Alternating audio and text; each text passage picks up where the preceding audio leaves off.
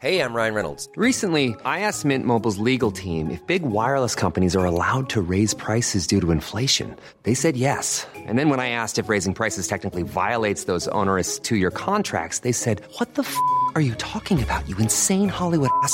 So to recap, we're cutting the price of Mint Unlimited from $30 a month to just $15 a month. Give it a try at mintmobile.com/switch. $45 up front for 3 months plus taxes and fees. Promo rate for new customers for limited time. Unlimited more than 40 gigabytes per month. Slows full terms at mintmobile.com.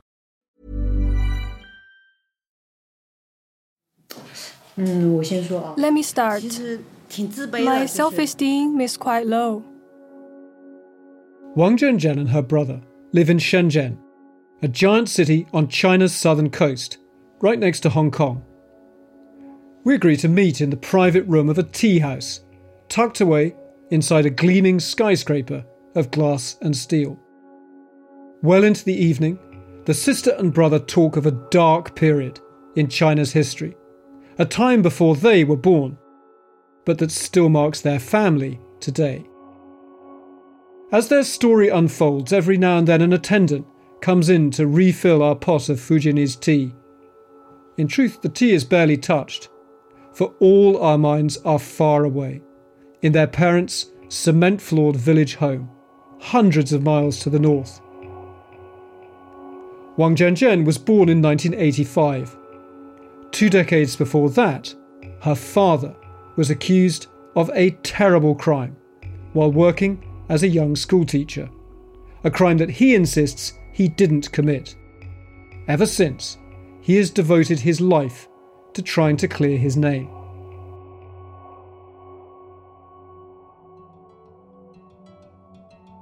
We're investigating Wang Kungfu's case.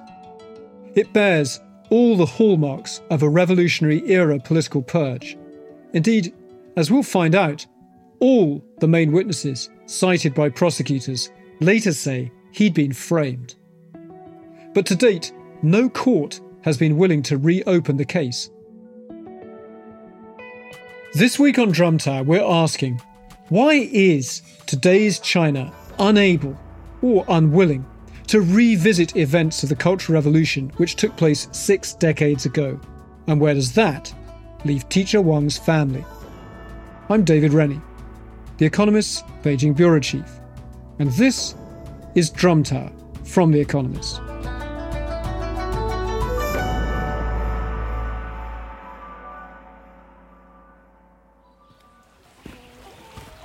A few weeks ago, I travelled to Sheshe in Jiangxi province. That's the home village of Wang Laoshi, which means teacher Wang. When I arrive, it's a cold day, not quite spring. Fresh rain has filled the cement-lined stream that runs past the Wang's 2-storey home. Low grey clouds hang over a watery landscape of fish ponds and fields. They almost hide the forested green hills beyond. The air smells of wood smoke and damp. An only child from an army family, Wang Kungfu was born to serve his country. Serious and bookish, as a teacher in his early 20s, he brought his reverence for Chinese classical culture to his work at a rural primary school. In his spare time, he encouraged the children to exercise and learn to swim. Teacher Wang grew up the son of a lieutenant colonel in the army. But when he was 7 years old, the army in which his father served, the army of the nationalist Kuomintang, lost the Chinese Civil War, defeated by the Red Army of Mao Zedong. Now Chairman Mao ruled China, which meant Wang and his family were on the wrong side. Now, they were counter-revolutionary enemies. Come to think of it, my grandparents suffered a lot. They were tortured. They lost everything. Xu Jian is Zhenzhen's brother. When I meet him in Shenzhen, he's dressed like millions of the city's office workers in a white shirt and dark trousers. He's more reserved than his sister. The private room in the tea house where I sit with the Wang siblings, it's elegant and blandly anonymous. There's a Long hardwood table, big windows, overlooking the courtyard garden of a business hotel.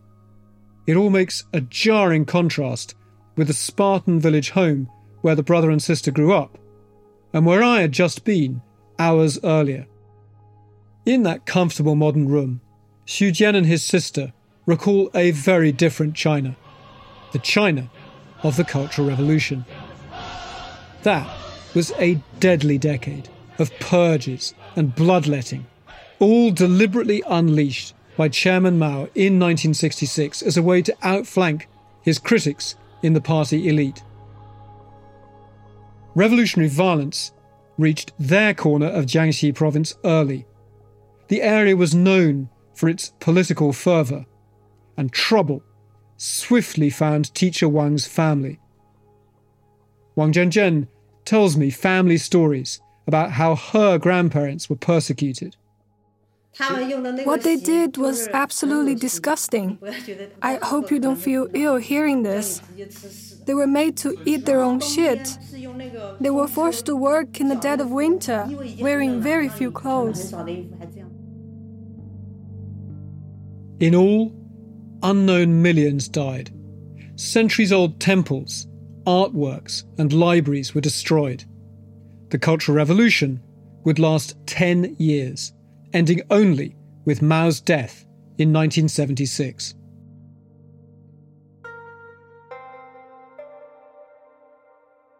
Back at the start of the Cultural Revolution, in 1966, when Wang was teaching at the primary school, he was confronted one day by a revolutionary enforcer, the head of the local socialist education work group, and a few police officers. Teacher Wang was taken away. Looking back, years later, Wang told a video journalist from a Chinese newspaper, the Xiaoxiang Morning Herald, how defenseless he had felt when the police entered his office. Back then, my family background was bad, so they could do whatever they wanted to me. Police told him that they were looking into his suspicious behaviour with female students. And in court, he was told that a dozen students had accused him of rape and sexual harassment. Prosecutors said his crimes had begun 2 years earlier, when the pupils were 12 or 13 years old. Wang told the Chinese newspaper, "That was when I was cast out of society. I felt I was dragged out of the world. It was when the case came to trial that I found out, oh, I'm being accused of rape. I didn't think much of it. I trusted my students and I believed they wouldn't make anything up about me." But his confidence that a trial would arrive at the truth was a misreading of those times.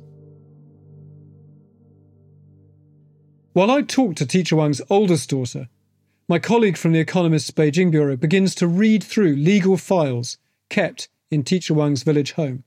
One is an investigation report written by one of Wang's fellow teachers that was used at his revolutionary trial in 1966. Chillingly and revealingly, the report opens not with Teacher Wang's alleged crime, but with his family background. It describes him as a counter-revolutionary. It calls him deeply influenced by his father, the former Kuomintang army officer. The report accuses him of questioning Chairman Mao's policies and of reading classical literature. It says that he's been teaching students to be spies. Only after reciting those political crimes does the document accuse him of raping pupils, citing denunciations gathered by teachers in his school. Teacher Wang told video journalists from the Xiaoxiang newspaper decades later that the court documents contained no formal evidence. He said,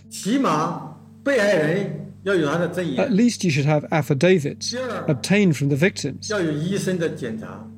There should be medical examinations along with the doctor's signature." But there were no examinations and no affidavits from the victims themselves. There was nothing in their own words. How could you determine that there was rape? But the judge's conclusion was that Wang had raped 2 of his students and harassed 10 others. He was sentenced to stopped 10 years forced labour.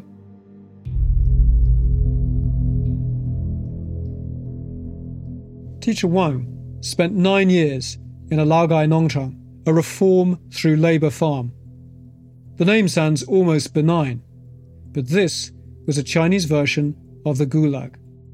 Inmates were subjected to hard labour, hunger, and constant political indoctrination, designed to re-educate them into loyal, biddable followers of the party.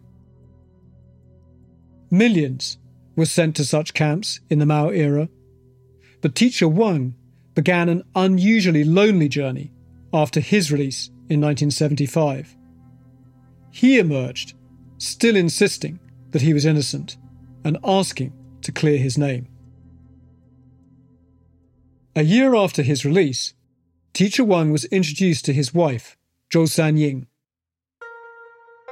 Villagers felt that they made a good match because Zhou was also a class enemy, the daughter of a landlord.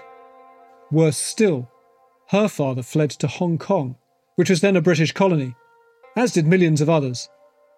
They were called traitors, and their families still in the mainland suffered for it. She never saw her father again.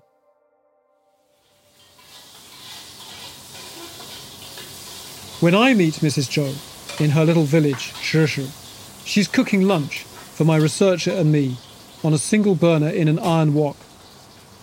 She's preparing an embarrassing number of dishes because we know how poor she is.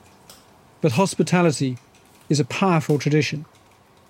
Her home is unheated, and she's wearing a thick padded coat and a purple knitted hat against the bone-chilling damp.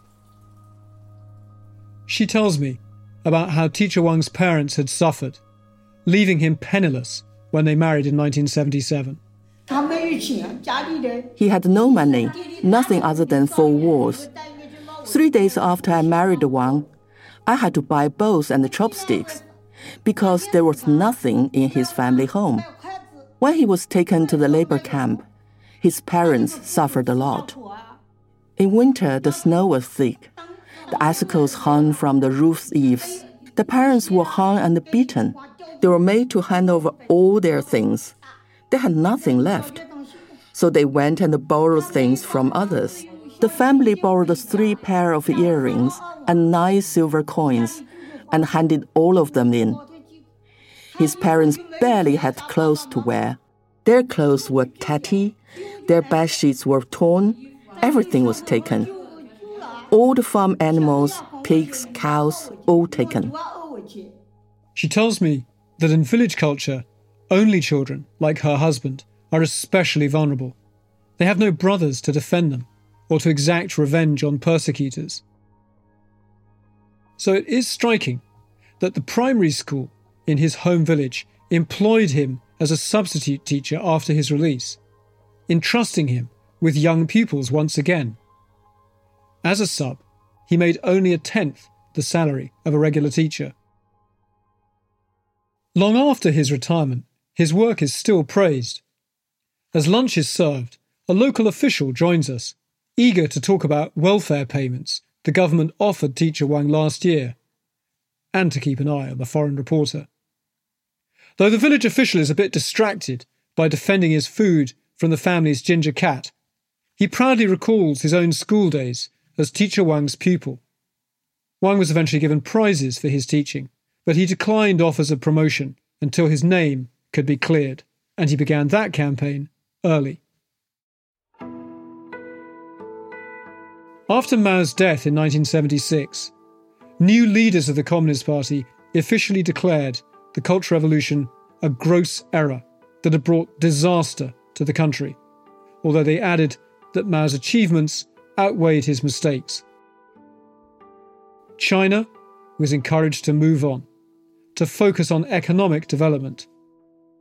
Teacher Wang, even though he was free, couldn't move on from the fact that officially he was a convicted rapist, a crime he swore he didn't commit. Teacher Wang wanted to clear his name. It became the central cause of his life.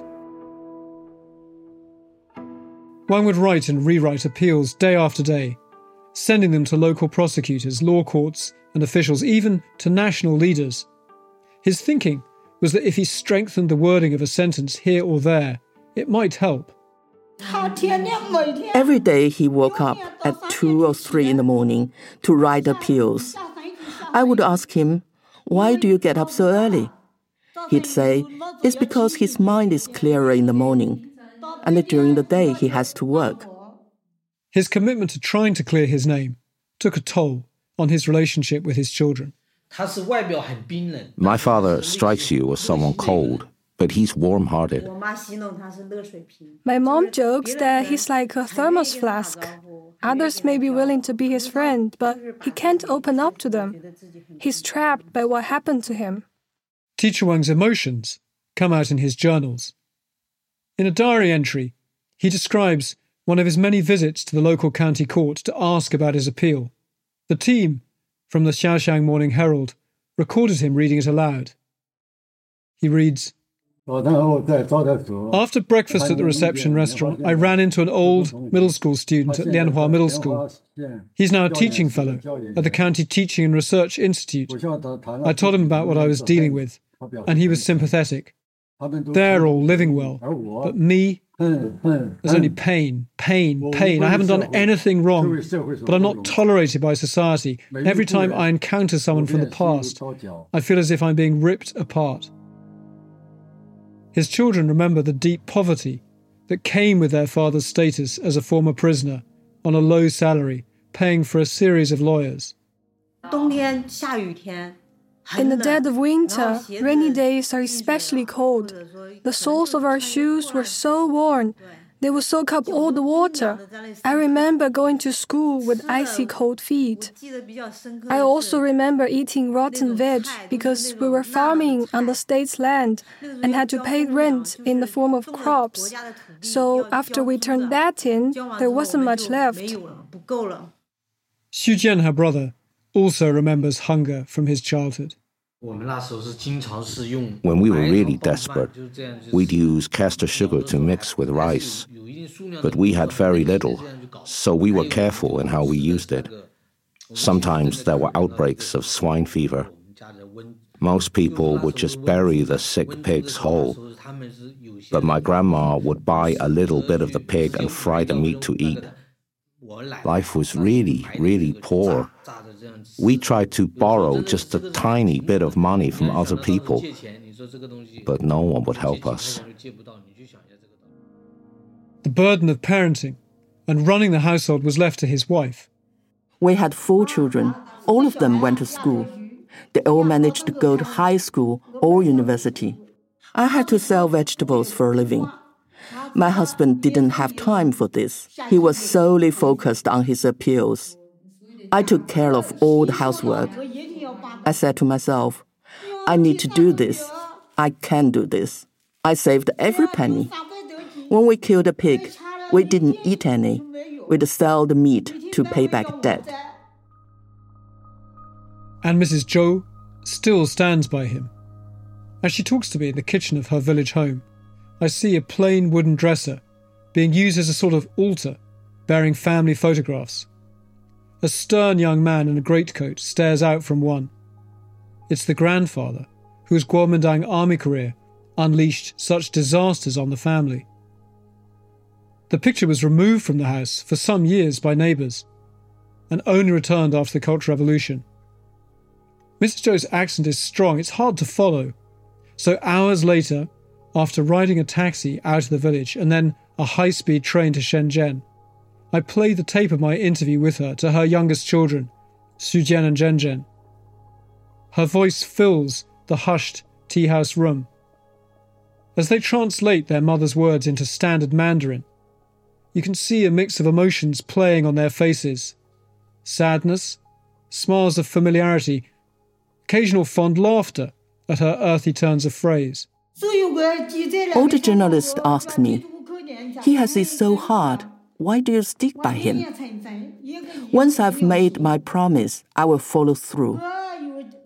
Now that I've married him, I will follow him to the end, even if it means begging on the streets. Xu Jian admits to doubts about his father's quest. not because he doesn't believe his father is innocent, but because he thinks the task may be beyond anyone. Of course I supported my dad. This was his wish. He was born in a difficult time. It was painful to be accused of crimes he did not commit. And I understand that.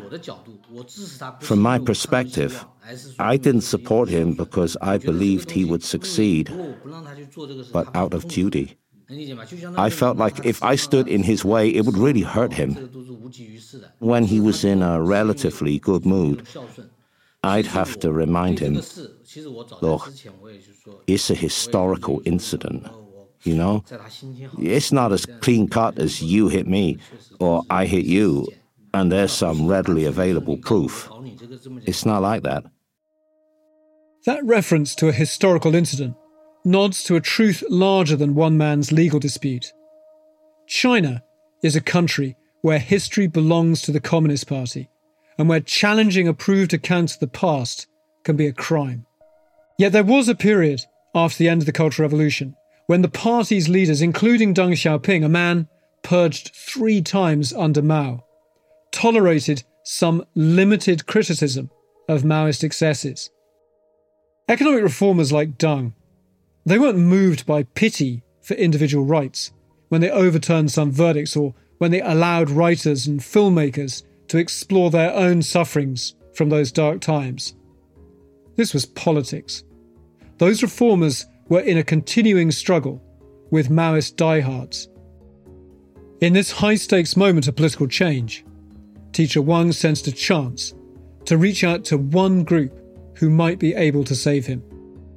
The former students whom prosecutors said had accused him of rape and assault.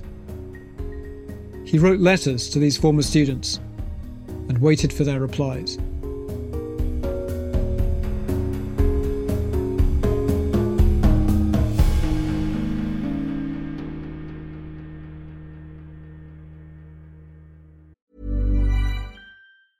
Hey, I'm Ryan Reynolds. Recently, I asked Mint Mobile's legal team if big wireless companies are allowed to raise prices due to inflation. They said yes. And then when I asked if raising prices technically violates those onerous 2-year contracts, they said, "What the f*** are you talking about, you insane Hollywood ass?" So to recap, we're cutting the price of Mint Unlimited from $30 a month to just $15 a month. Give it a try at mintmobile.com/switch. $45 up front for 3 months plus taxes and fees. Promo rate for new customers for limited time. Unlimited more than 40 gigabytes per month. Slows full terms at mintmobile.com.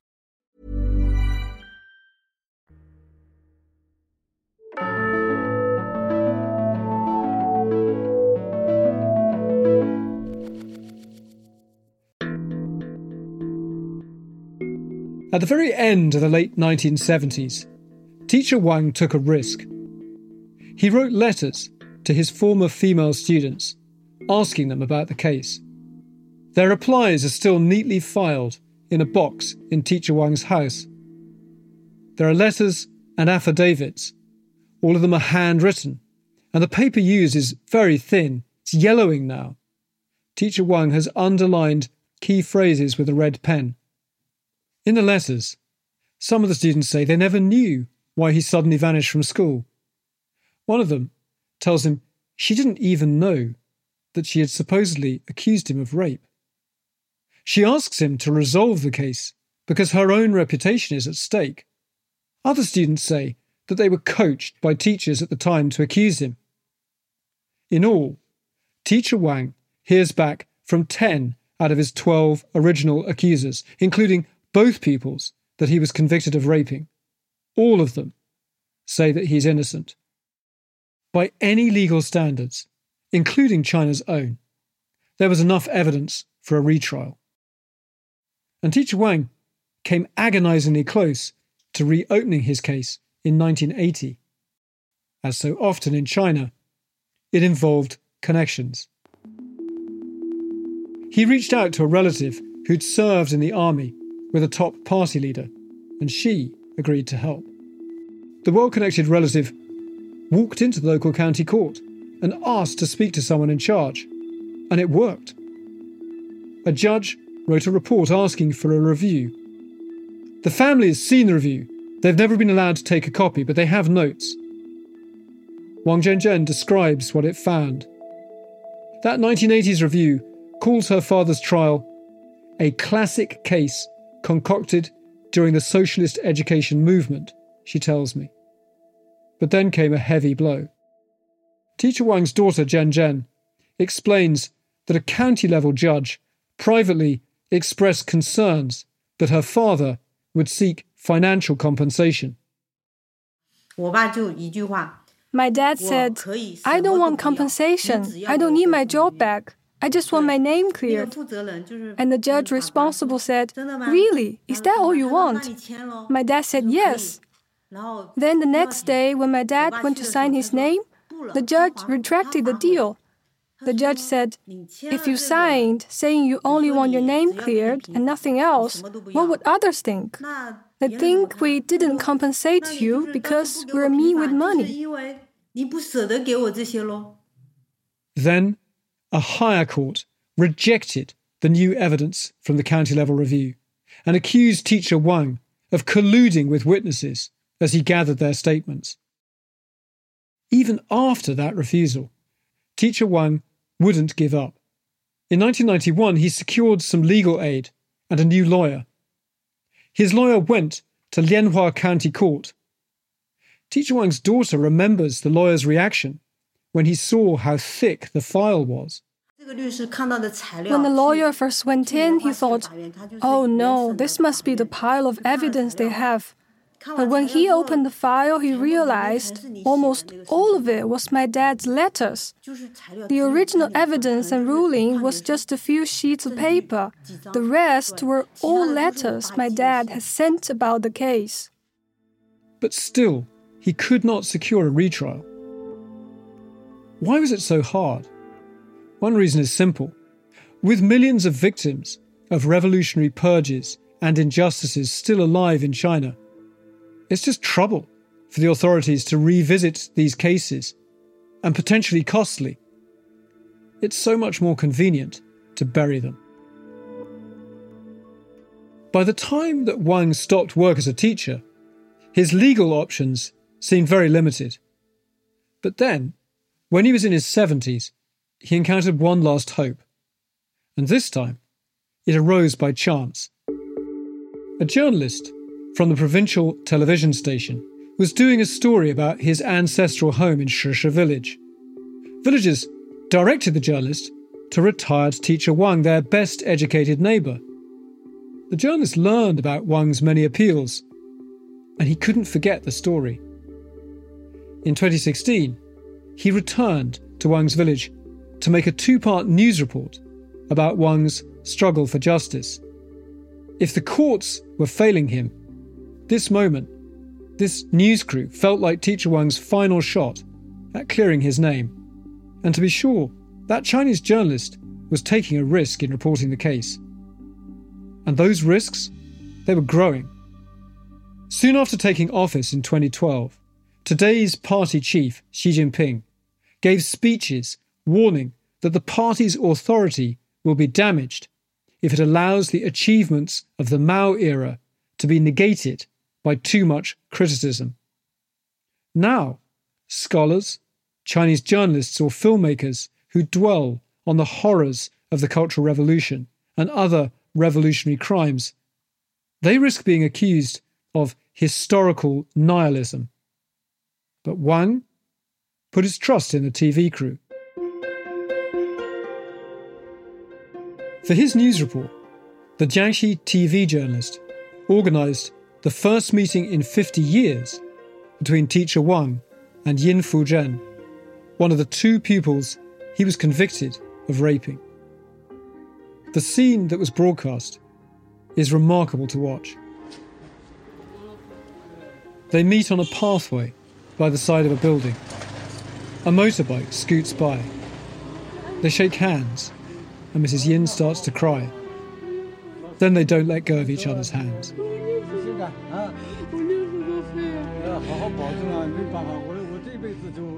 Mrs. Yin is an old woman herself now, but she says, Teacher Wang, there was nothing between us, it's all a lie.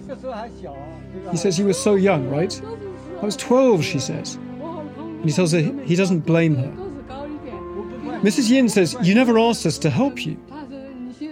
and her teacher explains, "I didn't dare to meet you. The court would say that if I reached out, I'm colluding with you, so I never dared to come." And they remember the day that he was taken, the day that the students realized he was gone. Mrs. Yin says, "When we came to class, there was a substitute teacher. We were very upset. We liked you as a teacher. You were always good to us." But even in this moment, this really intense emotional scene, Teacher Wang is still diffident. Mrs. Yin at the end invites him to visit her home and meet her family. And he says, "I'll come over when I've cleared my name." Or, as he puts it in the video, "I'll come over when I'm fully human again." Since that Chinese journalist's film of Teacher Wang ran on the main evening news in Jiangxi, several news outlets took up Teacher Wang's cause. Wang's family is still grateful to that filmmaker. After 4 lonely decades of writing letters from his village home, the attention from these journalists brings new allies. Several of Teacher Wang's former students from 1966 see the news reports and they begin gathering evidence to help him. Part of that help involves keeping the case in the public eye. I travel to the county town Lianhua, where Teacher Wang was arrested, and I meet one of those former pupils. He's now a 71-year-old retired forestry worker. The ex-student, he knows Yin Fuzhen, the classmate whose reunion with Teacher Wang was filmed by the TV crew. He calls her, and he asks about bringing a foreign journalist for an interview. Then he takes me by taxi to her home. The meeting is brief, and it's intense.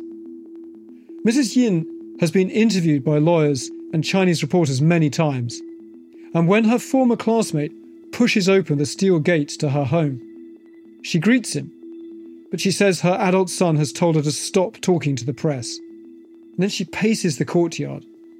She's divided by a sense of duty to her own family, but also to Teacher Wang. It seems important to me to hear from a supposed accuser firsthand, so I'm relieved when finally she decides to speak. Mrs. Yin is clear. She says she never signed any document accusing Teacher Wang of rape. We asked, "Did a teacher talk to you or make you sign anything?" "No, there's none of that," she said. "I never signed my name." She agrees to have those words used in this podcast, but it's clear she is tired of talking about this case. And as we leave, her former classmate explains that female students, they worry that even being named in a rape case is somehow going to be seen as shameful and will trigger gossip from neighbours. For all the political risks that people are taking, remembering this dark period, the growing of public attention does start to have an effect. Some well-known lawyers take up Teacher Wang's cause, and after years of the case going nowhere, his appeals start rising again, up to the highest levels of China's legal system. But now it's a race against time. In his village in Jiangxi, Teacher Wang's health begins failing as he nears his 80th birthday. Eventually, in 2021, his appeals reach China's highest prosecutor's office, the Supreme People's Procuratorate. They're the gatekeepers to this case. They're charged with deciding whether that original prosecution should stand or be revisited. And then finally, in January 2022, comes a blow that seems to snuff out all hope.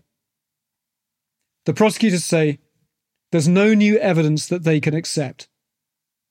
And they note that Teacher Wang, back in 1966, confessed to some charges because he agreed back then that he did take pupils for swimming lessons.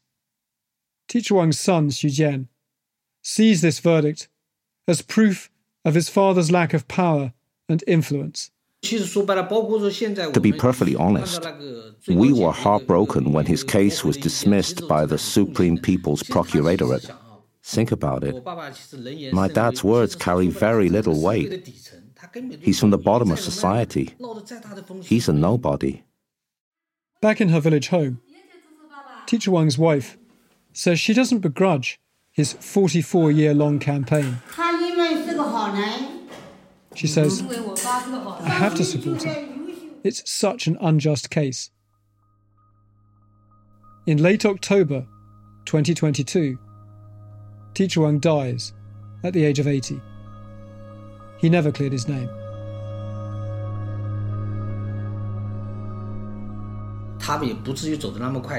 Maybe he wouldn't have died like that.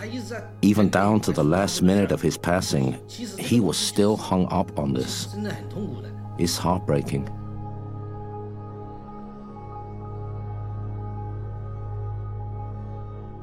Teacher Wang was one of a dwindling number of eyewitnesses to the Cultural Revolution. And his death? It's a boost to the Communist Party's campaign of forgetting. There are other survivors of the Cultural Revolution out there. Will any of them have more luck securing official recognition of wrongs done to them? In China today, a period of limited tolerance for investigations into past injustices is ending. Today's party acknowledges tersely that mistakes were made during the Cultural Revolution, but in recent years school textbooks have been rewritten to downplay the purges and frenzies of that time. Many young people are only hazily aware of what happened. But Teacher Wang's children, Xu Jian and Zhen Zhen, are aware.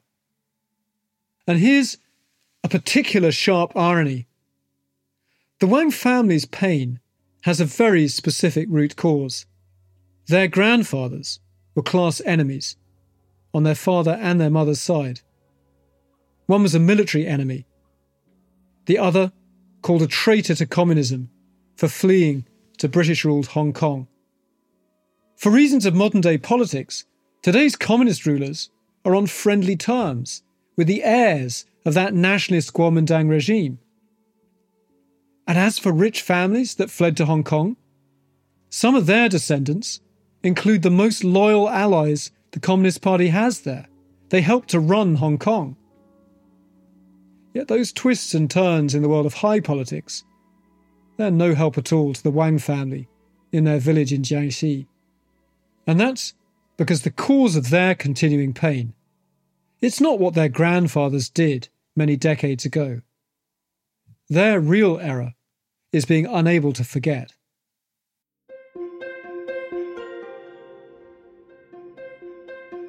Hope is a strange thing. It can be a form of belief, but sometimes it can sound more like a duty. I asked Zhen Zhen whether she's going to carry on with her father's legal appeals as he asked them to do. She tells me the family still has hopes of clearing his name, but it sounds more like a promise being kept than an expression of confidence.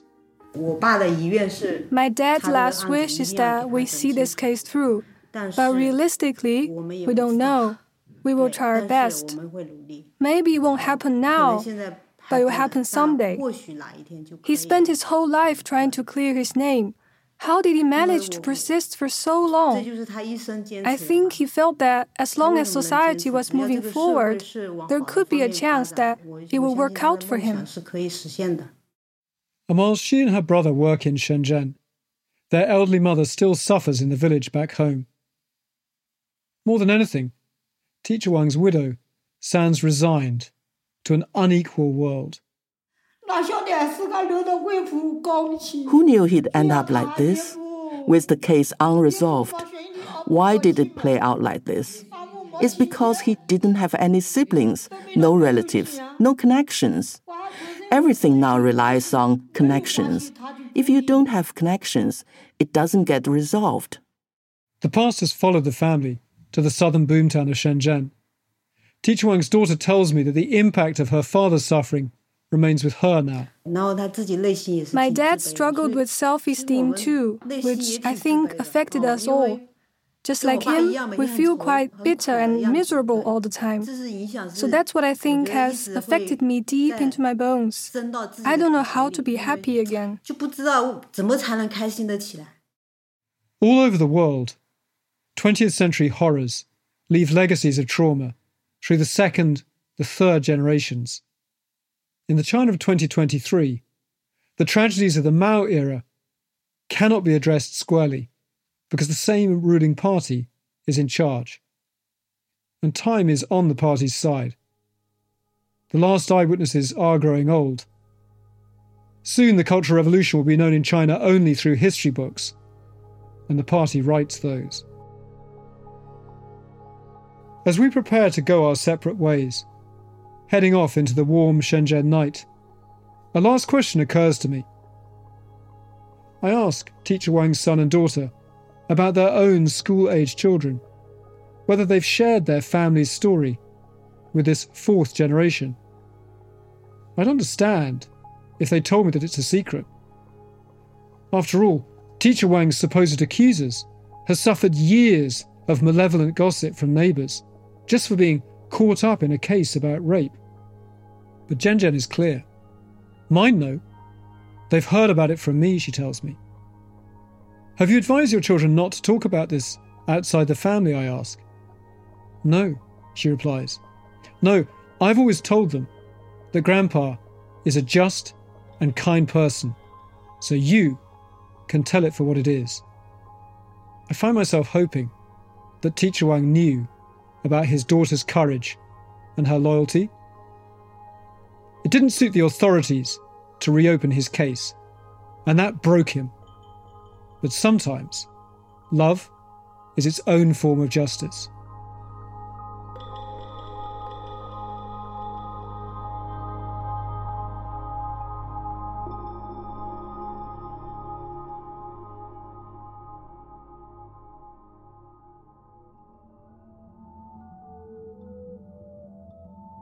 This episode was produced by Alicia Burrell and Barclay Brown. Sound design and mixing was by Nico Rofast and Tingli Lin. Our editor is Poppy Seabag Montefiore. Margaret Howell is the executive producer. Thanks to Lily Hallett, Daniel Yorklow and Faye, and our thanks to the Xiaoxiang Morning Herald. You can read my Chaguan column, which accompanies this podcast, on The Economist's website. If you subscribe already, thank you. If you don't, you can visit economist.com/drum offer, where you'll find a special introductory rate. And if you have any comments on this episode, please do get in touch. Our email address is drum@economist.com. Thank you for listening to Drum Tower.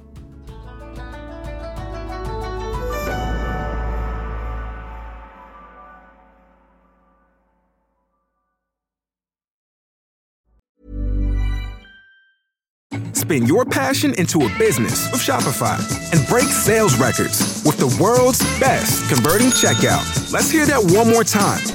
The world's best converting checkout. Shopify's legendary checkout makes it easier for customers to shop on your website, across social media, and everywhere in between. Now that's music to your ears. Any way you spin it, you can be a smash hit with Shopify. Start your $1 a month trial today at shopify.com/records.